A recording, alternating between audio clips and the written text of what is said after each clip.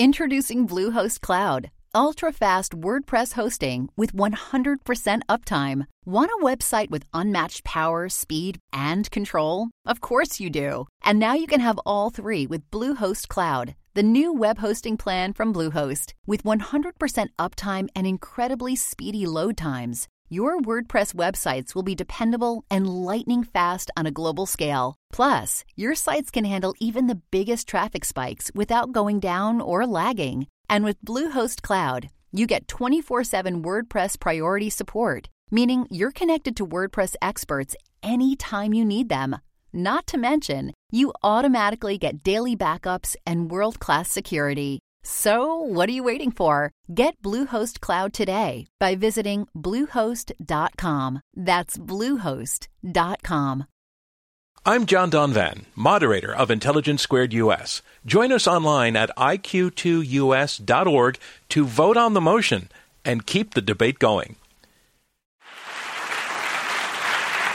So the difference between going to heaven someday and getting hit in the head with a hammer right now is that going to heaven someday sounds so much better than getting hit in the head with a hammer right now. But at least with the hammer, you know that the hammer is real.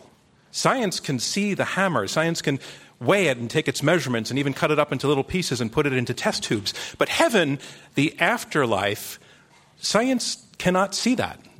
So does that mean that heaven is not as real as the hammer? Or does it just mean that science and scientists don't know yet how to find heaven, how to look for it? Well, that sounds like the makings of a debate. So let's have it. Yes or no to this statement. Death is not final. A debate from Intelligence Squared US. I'm John Donvan. We have four superbly qualified debaters, scientists all, but they divide on this issue. Death is not final. We are at the Kaufman Music Center in New York City. As always, our debate will go in 3 rounds, and then the live audience votes to choose the winner, and only one side wins. Let's meet our debaters and the team arguing for the motion, Death is not final. Please, ladies and gentlemen, welcome Eben Alexander. And Eben, in a way, you are our founding story in this debate tonight. You are an academic neurosurgeon, 15 years on the faculty of Harvard Medical School, but in 2008 you got very, very sick. You went into a coma for 7 days. Your brain effectively stopped showing signs of life in the higher functions, and you came back and you said, I was there.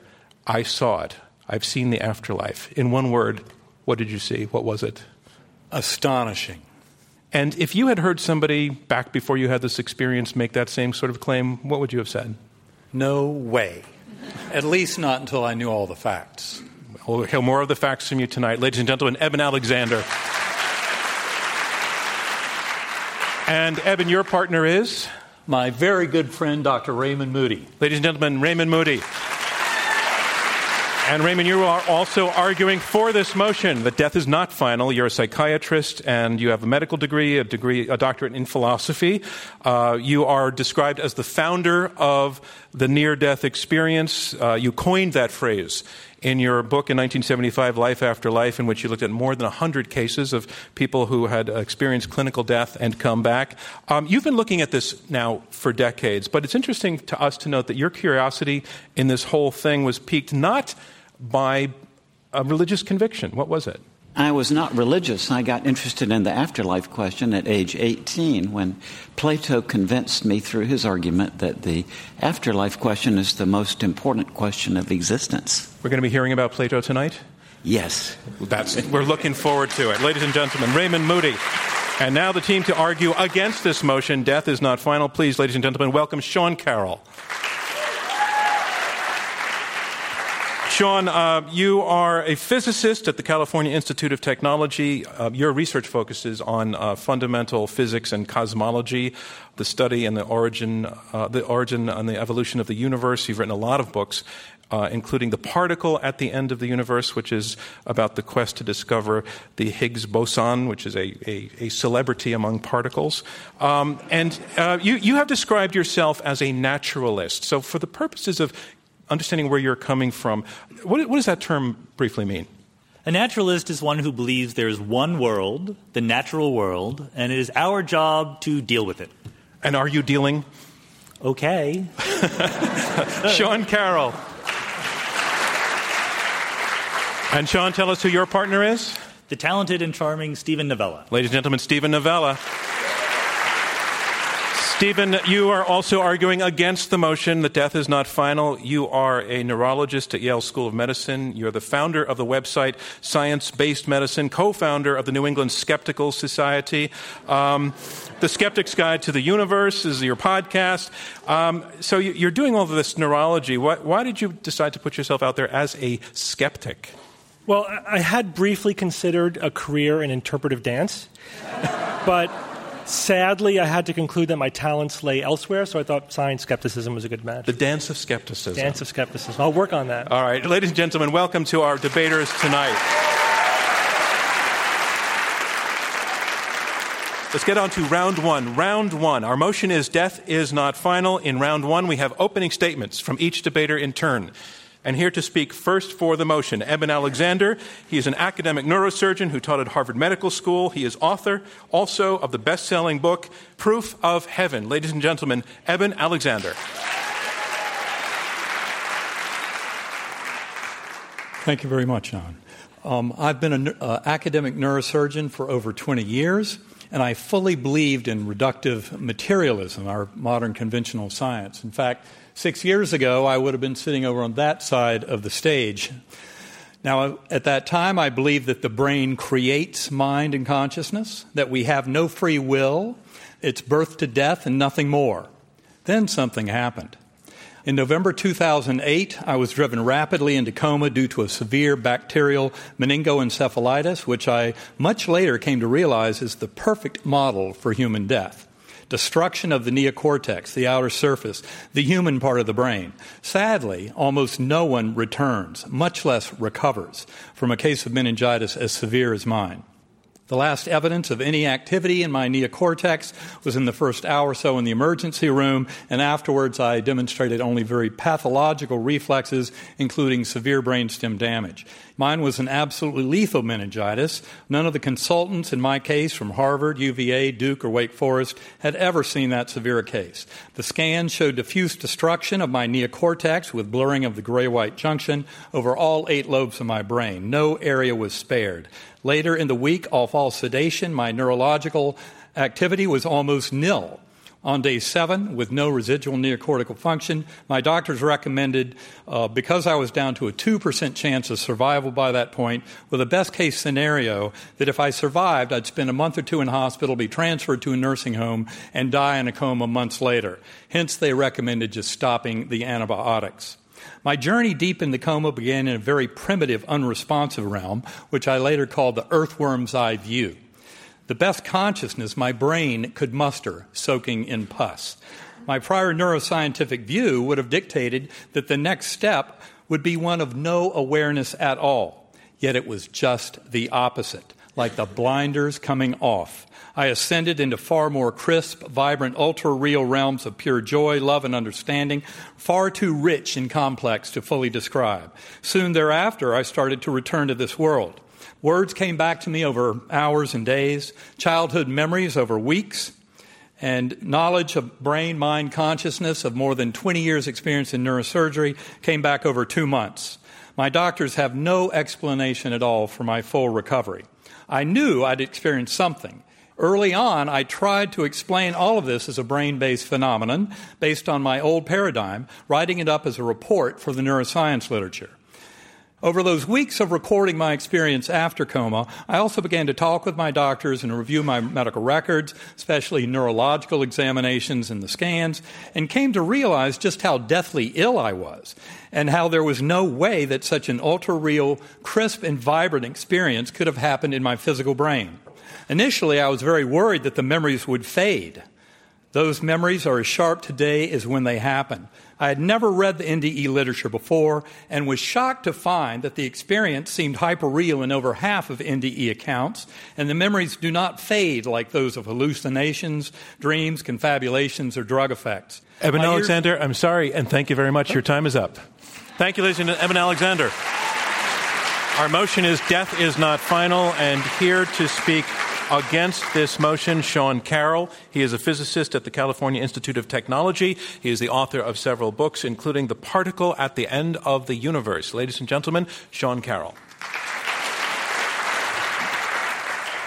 Thanks, John. It's a pleasure to be here defending such a cheerful and uplifting proposition as death is, in fact, final.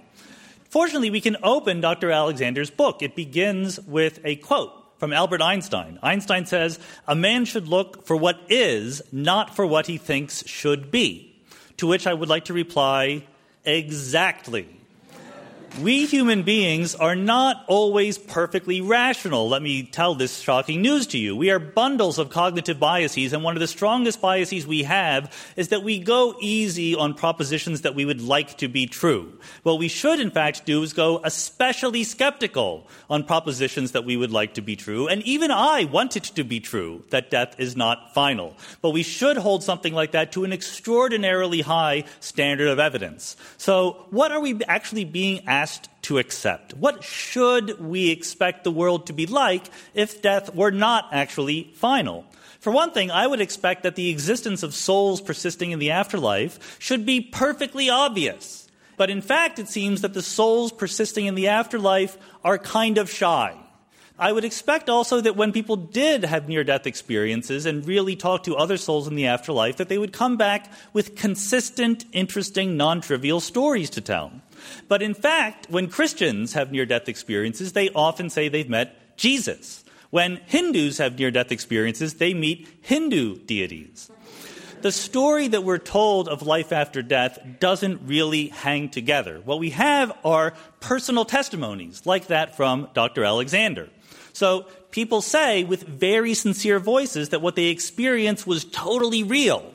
And I have no doubt in the sincerity of this testimony. What I'm asking is it possible that our brain is telling us that something was real, but that thing does not actually correspond to something that really happened? So what is going on? We had this informal idea that there is a soul that sort of is a blob of spirit energy that takes up residence near the brain and drives us around like a soccer mom driving an SUV. But we've known for a long time that this picture doesn't make sense. We can literally see memories being formed. We can see the chemical changes in neurons. We know that brains often have false memories in them. We even know the laws of physics by which the atoms, the electrons, the elementary particles in our brains behave. And there's no ambiguity in these equations. They could always be wrong. It is always possible to say, well, we just don't know what is going on. That's fine. But what we have is the evidence of every experiment ever done telling us that these equations are correct. To overcome that, we would need very, very strong evidence. Just one experiment telling us how the soul is pushing around the chemicals in our brain. But we don't have that. What science says is that life, or consciousness, is not a substance like water or air. It is a process like fire. When you put out the flame on a candle, the flame doesn't go anywhere, it simply stops. And that is what happens when we die. I'm John Donvan, and you're listening to Intelligence Squared US, Oxford-style debating on American shores. Stay with us.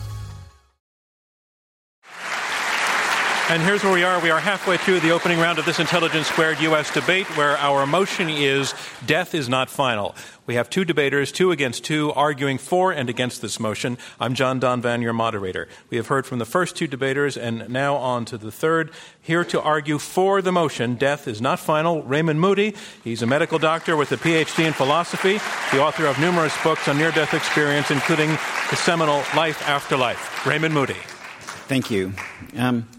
Since 1965, I've had the honor of interviewing thousands of people from all over the world who had near-death experiences. And my assessment from 40-something years of working on this, and I will underline that word assessment, is there is a life after death. However, I want to say, anybody who tells you in the year 2014 that that is a scientific matter is not thinking clearly. In 2014, the question of life after death is not yet a scientific question. That is that reason is a much bigger category than science. Scientific method is about, say, 400 years old, Reason itself is about 2,300 years old, a much bigger institution that includes history and philosophy and literary theory and the law, in addition to scientific thinking. Since Democritus and Plato fought this out 2,300 years ago, the way we've debated this is we say that some people look at these near-death experiences and they take it at face value, as Plato did, and they say, well, this is an indicator of an afterlife. Other people, Democritus being an example, said, as Democritus famously did, there is no such thing as a moment of death, implying that, therefore, that what he's getting at is that these near-death experiences are just the patient's perception of the winding down process of the body. The trouble with this whole debate is that format of debate itself is incoherent. Let me give you an indication of why. All of the elements that we think of as a near-death experience, getting out of the body, going into this light, seeing a panoramic review of one's life, seeing apparitions of the deceased, occur not just to people who almost die and are brought back, but rather to the healthy and uninjured bystanders at the bedside of someone else. So my question is, if the causation of these near-death experiences is the physiological distress and the events going on in the brain, why should the bystanders who are not ill or injured have identically the same experience? So I think that we're into a situation with this now where really the problem has sort of outgrown the format that we use to debate about it. In my opinion, we really are on the verge of breakthroughs in the genuine, rational investigation of the question of life after death. But it's not going to come initially from science, but initially from the realms of logic and critical thinking. So thank you very much. Thank you, Raymond Moody. And our motion is death is not final. And here is our final debater against this motion, Steven Novella. He is an academic clinical neurologist at Yale University School of Medicine, as well as the host of the weekly science podcast, The Skeptic's Guide to the Universe. Ladies and gentlemen, Steven Novella.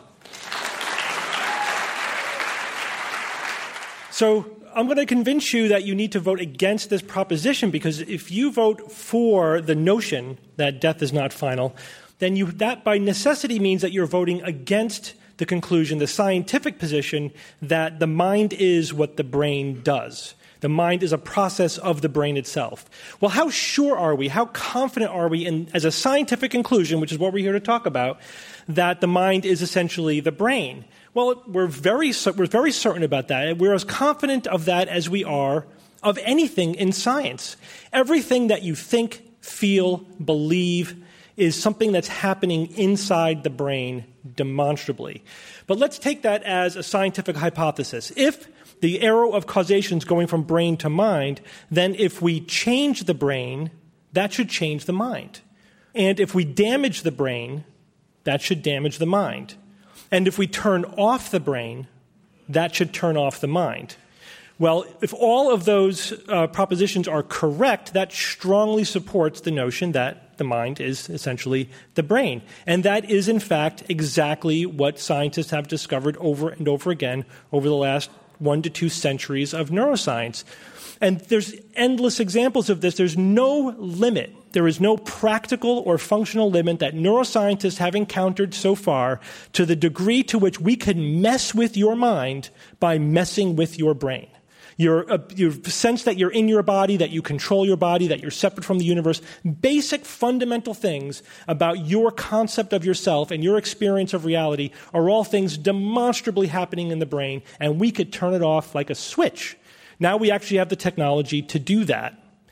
So given the mountain of evidence that the mind is the brain, do near-death experiences provide such compelling evidence that there is mental activity outside of brain activity that we need to reject the mountain of neuroscientific evidence that's growing every day that tells us that the mind, in fact, is the brain? Well, I think the answer there is definitely no as well. People have had very unusual experiences. We don't doubt that they have had life-altering, unusual experiences. Whenever your brain is constructing reality in a different way that you're not used to, that's going to be a very weird, profound experience. We no doubt about that. But it's demonstrably something happening in the brain. What we don't have are any documented cases of mental activity occurring when there could not be brain activity. Now, proponents will often say that, well, but the person remembers being, in the emergency room, or they have these memories that were forming while their brain wasn't functioning, but we don't know that. They easily could be forming their memories when they're coming out of their whatever state, whatever coma that they were in. Every element of a near-death experience can be duplicated, can be replicated with drugs, with anoxia, with lack of blood flow, by turning off circuits in the brain. Every single component is a brain experience that we can now reproduce, and we are zeroing in on the exact circuits in the brain which reproduce them. That's why you must vote against this proposition. Thank you. Thank you, Steven Novella. And that concludes round one of this Intelligence Squared U.S. debate, where our motion is death is not final. Now we move on to round two. Round two is where the debaters address one another and take questions from me and from you in the live audience. Our motion is this: death is not final. We have two teams of two arguing for and against this motion. We have Eben Alexander and Raymond Moody, who have made a presentation based very significantly on the personal experience of Eben Alexander. It's an argument based on one very, very compelling anecdote of a guy who's been there. He has seen it, and he is not a gullible guy and never was. He was trained as a scientist. He comes back saying that consciousness is something that is a lot bigger than the brain, that what he experienced could not be explained by brain activity, especially given the illness and the state of illness he was in when his brain was functionally non-functioning. They're also arguing that science cannot prove that the afterlife exists, but that through the use of reason and logic, we can get to that conclusion. The team arguing against the motion, Sean Carroll and Steven Novella, they agree with their opponents that science cannot prove that there is an afterlife, but they also say that science can more or less tell us that the existence of an afterlife would not fit in with everything else that we know about how the way the world works, that there are all sorts of other possible biological explanations for the experiences that people come back and describe, and that psychologically we're wired to want to believe in the story of an afterlife, and that wiring influences the kinds of accounts that come back. But I want to, we're going to talk about the power of anecdote, the validity of anecdote. We're also going to talk a little bit about brain function and the state of brain function, and I want to start with that point. And Eben, this debate is not Eben Alexander on trial. We agree with that, but you're the one with the experience. You've had I think your partner, Ray Moody, did you have a near-death experience? No, okay. I didn't either. Just for the record. Eben, your opponents are arguing that what you said you experienced can be explained by what we already know about the brain. As they put it, you had a real experience about something that was not real. And I think we all understand the logic of what they're saying. That could be the case. Could it not be the case? Well, I think the important thing to point out is I get asked to give a lot of talks at medical groups, neurosurgical and other surgical groups, physician groups, because they realize the power of the medical situation. And I think this is what certainly grabbed me and challenged me within weeks after my coma as my knowing of brain-mind consciousness came back, and I started to review the records to reveal just how sick I was. Initially, I looked at all kinds of possibilities. Could it have happened early, going in? Could it have happened coming out? Was there some way that other structures in the brain or some part of the brain was participating in generating this very long, elaborate journey? And yet, that's where I kept running into trouble with it.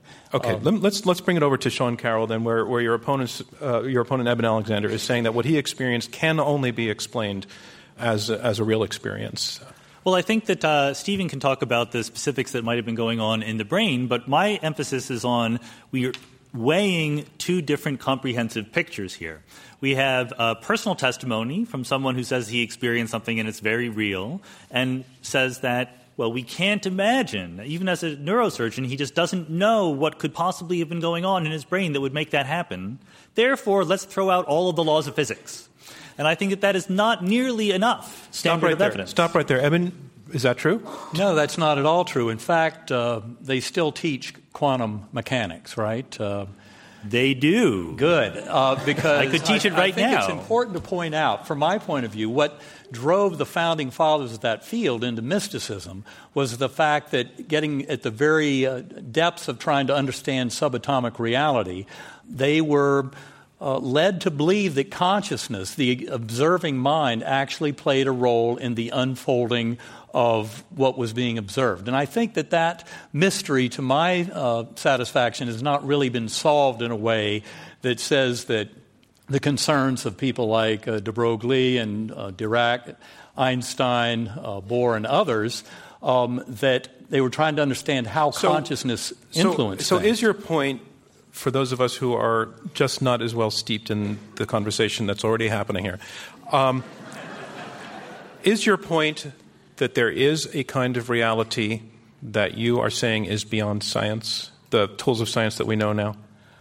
In my view, this is all about how understanding the true nature of consciousness, soul and spirit, has a lot to do with helping to take physics to the next level in terms of understanding the nature of quantum mechanics. The thing about Einstein, Bohr, de Broglie, etc., the founders of quantum mechanics, is that they're all dead, and they've been dead for many decades. And we know what's going on much better now than we did back then. We know how the laws of quantum mechanics help explain how electrons move in the brain, and there's nothing Take in 15 there. seconds and tell us why quantum mechanics has been brought up by your opponent, why that has relevance here. Well, I can only quote MIT physicist Scott Aronson, who says, as far as he can tell, quantum mechanics is confusing and consciousness is confusing, so maybe they're the same. Raymond Moody, let's bring you into the conversation. Really, I think in reality what we're dealing with here is not a scientifically decidable issue, but a philosophical question. And what it's called is the mind-body problem, probably first articulated in the West by Pythagoras, but there have been many, many different theories of it. The one that's current in the neurosciences is called epiphenomenalism, which says, in effect, that there is no independent reality to what we experience as consciousness, but it's a secondary byproduct of the primary reality, which is the brain and the electrochemical events going on in the brain. In my opinion, that's a philosophical statement, and my answer is, I don't know. I think the mind-body problem is still unresolved. All right, let's go to your opponent, Stephen Novello, who specializes in whether the mind is in the brain or not. I think, Dr. Alexander said that the experience that he remembers, again, I don't doubt he has a memory of a profound experience, could not have occurred as he was coming out of his coma, but you have no basis for that statement, I don't think. That you have no sense of time. Your brain also constructs your sense of time. When you were at your worst, there wasn't the kind of functional monitoring that we would have needed to know that your brain was not functioning at all. You weren't getting an fMRI, a PET scan, or an EEG, as far as I could see in anything that you've written or said about it, that would have documented zero brain activity. And even still, the memories that you have now were not necessarily formed when you were at your deepest part of the coma. They could have been forming in the hours and days when you were coming out of the coma. At different points in time, different parts of your brain were working or not working, and you were constructing reality in a very bizarre way, in ways that we can reproduce with drugs and hypotension, with electromagnetic stimulation of different parts of your brain. Is that valid, that the entire near-death experience, as described by thousands of people, can be recreated by drugs and putting electricity across the brain? No, I would say that's not true at all. There are tremendous examples of people encountering souls of departed loved ones, learning information that they couldn't possibly learn in any other way.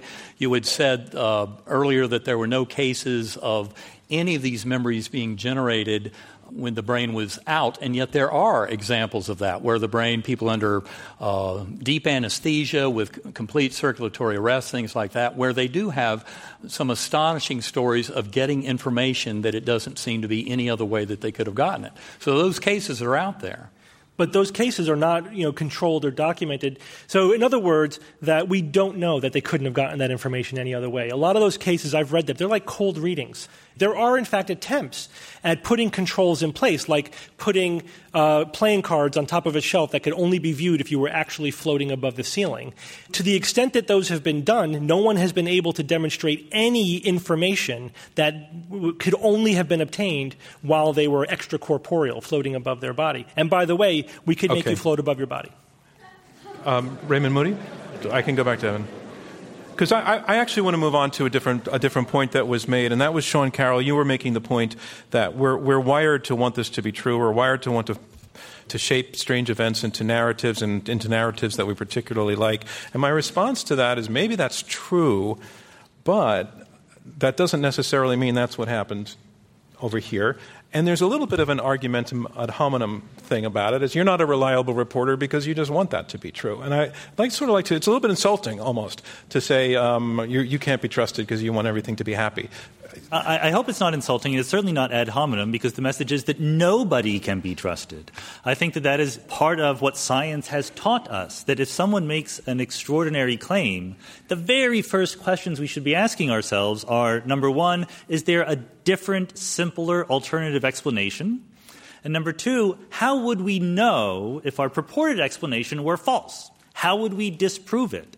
And I think that, when you look at the bigger picture of how the universe works, how the laws of physics work, there's just an enormous presumption against the idea that somehow, through ways that there are no equations, no experiments, or no direct evidence to tell us, the information in our brains persists after we die and is there forever in talking to other people who died. So there's plenty of things that I would like to be true, and I have been tricked into believing they're true, so I know that I should be especially skeptical about them.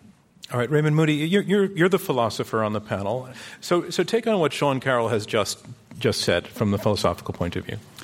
What I would say about what Sean says is, yes, I love physics too. I was an astronomer from the age of 7 and so on, and I accept there's a physical realm and so on.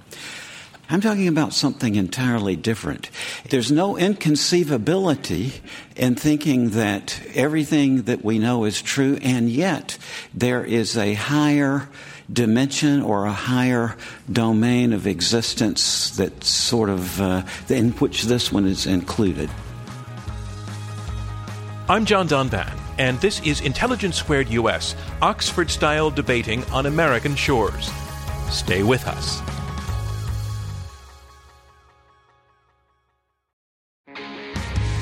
I'm John Donvan, moderator of Intelligence Squared US. Join us online at iq2us.org to vote on the motion and keep the debate going. I want to remind you we are in the question and answer section of this Intelligence Squared US debate. I'm John Donvan, your moderator. We have 4 debaters, 2 teams of 2, arguing it out over this motion, death is not final. I want to go to audience questions, and while you're raising hands, I just want to ask very, very quickly for Eben Alexander, do we know that the brain can manufacture those experiences? I would say the brain does not create consciousness. That is something a lot of scientists, those interested in neuroscience, are far along that pathway now. It's called the hard problem of consciousness. In fact, no neuroscientist on earth can give the first sentence to explain the mechanism by which the physical brain creates consciousness. We don't have to know how the brain creates consciousness, Stephen Novella, in order to know that it creates consciousness. That it creates consciousness, we absolutely know. Just like we don't have to know how the Earth generates gravity to know that it generates gravity. There's no question we have gravity, even though we haven't untangled the deepest understanding of every possible thing. So yes, we don't know exactly how the brain creates consciousness, but not knowing the mechanism is not the same thing as saying it's not possible or it's impossible or we need a non-physical mechanism. Given that point, but is he accurate that we don't know the mechanism by which the brain gives rise to consciousness? Well, it's not a black or white thing. We have some knowledge. We don't have complete knowledge about it. It's like saying, do we understand everything about genetics? No, but we know that DNA is the molecule of inheritance. That's not questionable. Sentence. Give the first sentence of how you would trace from the physical brain that it gives rise to consciousness. Let's go to some audience questions. Right down front here. Hi, my name is Arthur Kramer. My question is to the panel arguing for the motion. If a person was to take a strong hallucinogen, like say LSD, and they were to have a very distorted experience, hallucinations, would you accept their version of reality Or would you just merely dismiss it as them having an experience because of... That was a perfectly formed question. And very relevant. Which of you would like to take it? Raymond Moody. I think William James was kind of right about that whatever experience one has, one can say that by definition almost there's some correlated state of the central nervous system. The question of reality is an entirely different question. Can I imagine that maybe by taking some substance, someone could gain access to some other kind of reality? Yes, I can imagine that. Ma'am. Okay. Hi, my name is Eleanor. And I have a question for this side as well. I did read both of your books, by the way, which are super interesting. But it left me with the question, which hasn't been answered yet, is, so why wouldn't everyone that experiences a death experience or a near-death experience have one of these experiences? Right. It's about 1 out of 10 or 1 out of 8, something like that. Why Who wouldn't comes more back? people have? And why is there no mention of hell? It's all about heaven, which could be a good thing, but... I think this side has an answer to that question. Eben Alexander, would you like to take that? Well, I think that to me is a very interesting question. The number out there is roughly 15%, 20% of people who have a medical situation that might lead to a near-death experience. About 15 to 20% seem to report them. That's a historical figure that I think is probably low because it comes from an era when we weren't asking people to volunteer that kind of information. I think the actual number is probably higher. If I had just come back from my earthworm eye view, that very prolonged initial phase, I would have had a hellish NDE. It turns out that hellish NDEs are probably Just remind people, 3 or 4%. NDE stands for near-death experience. And the hellish ones are quite rare by comparison, 3 or 4%. My own feeling is that is because they're incomplete. I think the other side should get a crack at this question of why it's only 1 out of 8 or 1 out of 10 people who have these experiences. Stephen Novella. Perfectly compatible with the neuroscientific hypothesis of these experiences. Depends on what parts of your brain are working and not working at any given moment. What's the mechanism of you being in a coma or unconscious? Was it traumatic? Was it lack of oxygen? We could put pilots in a centrifuge, spin them up until they pass out. A lot of them have near-death experiences too. They're not near death, but we're depriving their brain of blood flow, with similar numbers, very profound, memorable, vivid experiences. So it just depends on the particulars of what parts of the brain are working or not working. Ma'am. My name is Jane, and my question is for the opposing side. We have energy while we're alive. Where does our energy go when we die? It doesn't go away. It's just in your atoms. They're just not continuing to live. It's exactly the same place the flame goes when you put out the candle. Does the other side want to... Does the other side want to take on the candle argument, or...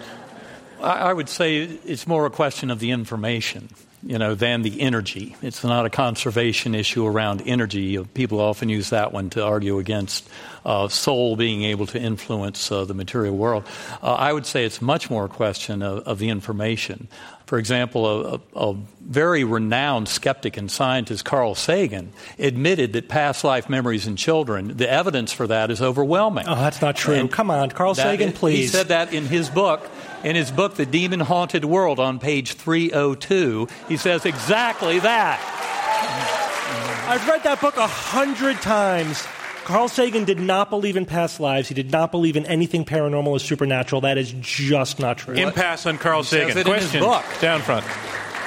What is the one thing that you would need to know that would make you believe them even a little bit? So I just want to clarify that as a question to the side arguing against the motion. Could you be convinced? Yeah, I think the idea that we could be convinced of another realm in addition to the natural world is obviously yes. There's a million pieces of evidence that would help convince me. If there's a ghost in the room that could lift up that glass right now, then I would be convinced. For those listening on the radio, the glass is not moving. And it never moves when you do this. And we live in a world that looks exactly like there's only the natural world. Wouldn't you really kind of like those guys to be right? Wouldn't it be great? Yes and no. I think that there's obviously advantages. I don't want to die. I want to live after I die, maybe not for infinity years, but for a few 100,000 years. I could amuse myself. Sadly, as a very wise philosopher once said, you can't always get what you want. And that concludes round 2 of this Intelligence Squared U.S. debate, where our motion is death is not final. On to round 3, closing statements by each debater in turn. Our motion is death is not final. And here to summarize his position supporting the motion that death is not final, Eben Alexander, an academic neurosurgeon and author of the best-selling book, Proof of Heaven. Well, I would like to go back to what Sean had said about how consciousness is very confusing to us, as is quantum mechanics. And I would put out there, I think they're related. There's a reason why they're both so confusing. And that's, you can chuckle, but in fact, that's what drove brilliant people like Einstein and others into mysticism. And in fact, I would say that mystery has only gotten much deeper over time. We have not answered that at all. In support of my claim earlier about brain damage allowing enhanced function, I point out 2 very common examples in clinical practice: acquired savant syndromes, in which stroke, brain trauma, autism can allow superhuman mental function, something that's often seen that certainly has no explanation from the brain makes mind model, and also terminal lucidity, in which demented elderly patients often have periods of great clarity, especially around the time that they are encountering souls of departed loved ones that are there to escort them over. And I would say that these very commonly observed phenomena really demand a much deeper model of consciousness than we get out of the materialist models. Point out that Dr. Wilder Penfield wrote a book in 1975, The Conscious Mind. He probably still holds the record for having stimulated the brain in awake patients more than any other neurosurgeon, and never once did he duplicate any kind of situation of free will. He concluded very strongly that the mind consciousness is not created in the physical brain.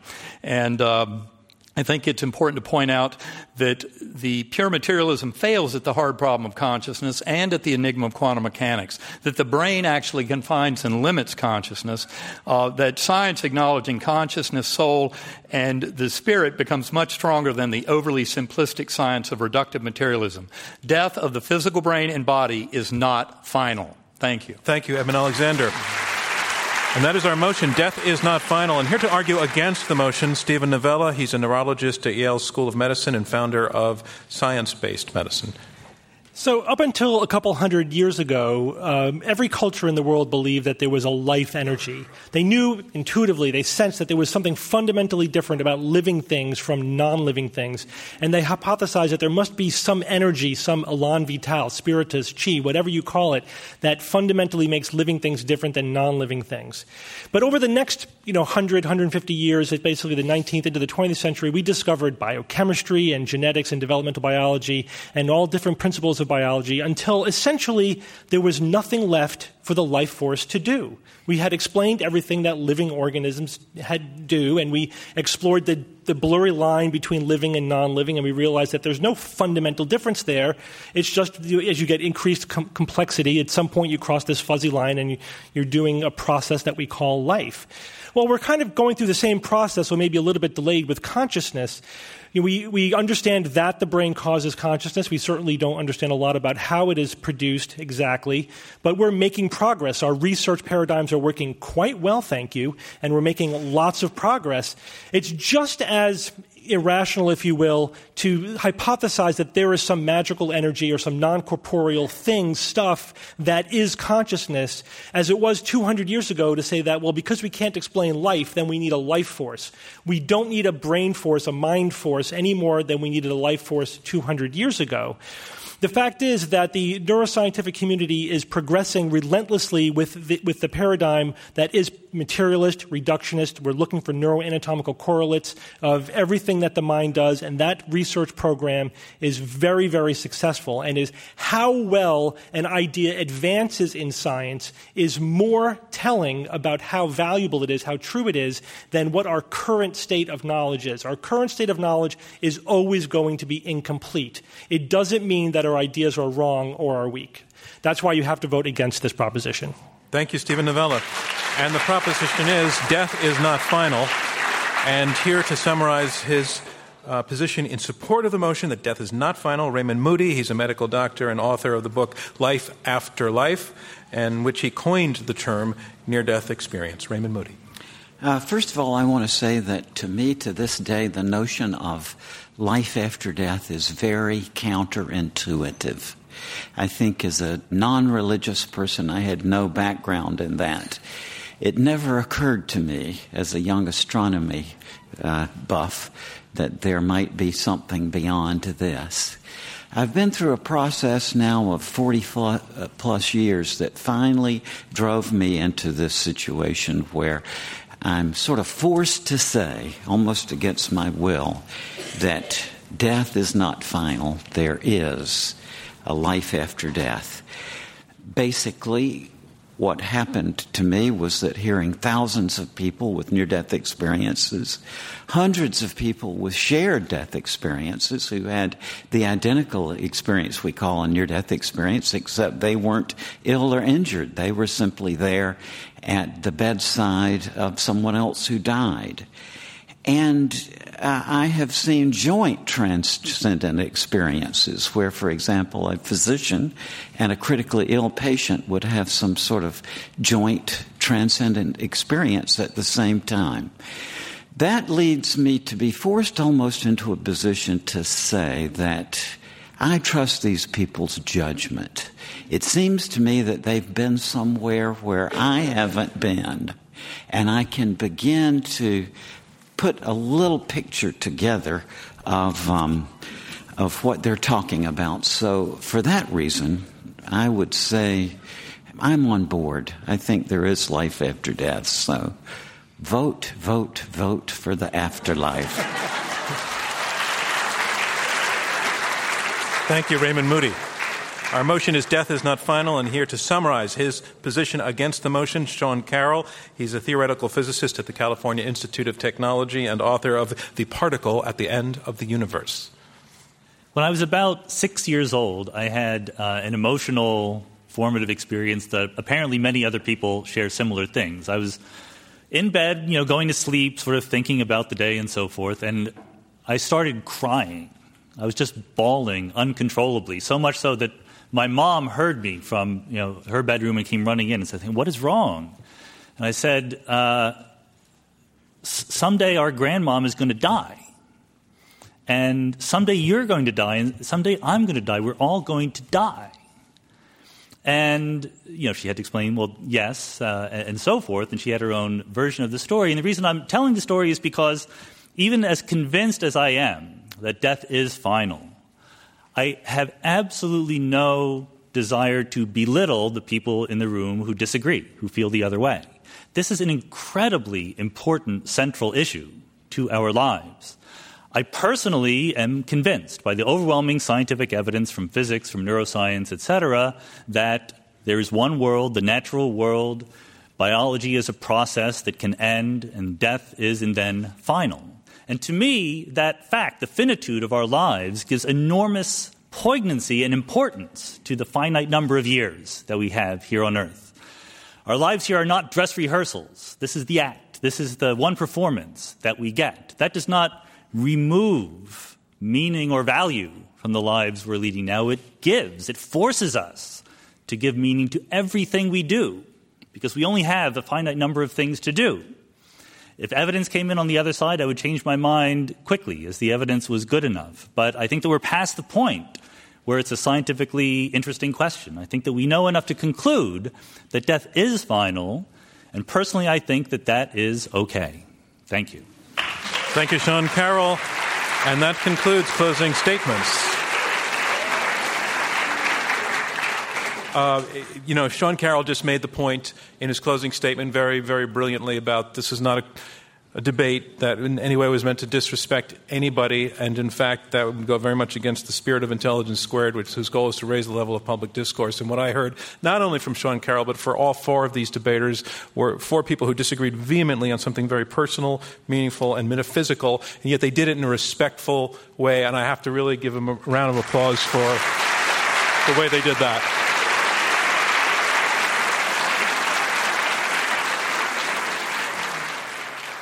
So I have the results all in. Remember, we had you vote twice on this motion. Death is not final. Once before the debate and once again after the debate. And the team whose numbers have changed the most will be declared our winner. Here are the results. In the first vote, death is not final.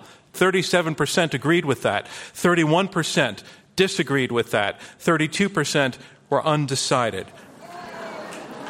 Those are the first results. Now, the second vote. Remember, the team whose numbers have changed the most will be the winner. In the second vote, the team arguing for the motion, their second vote was 42%. They went from 37% to 42%. They picked up 5 percentage points.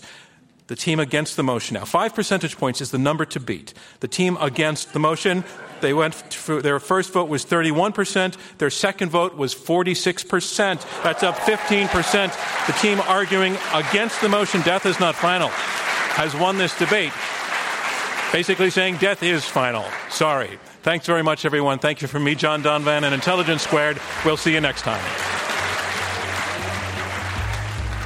This Intelligence Squared U.S. debate was held in front of a live audience at the Kaufman Center in New York City.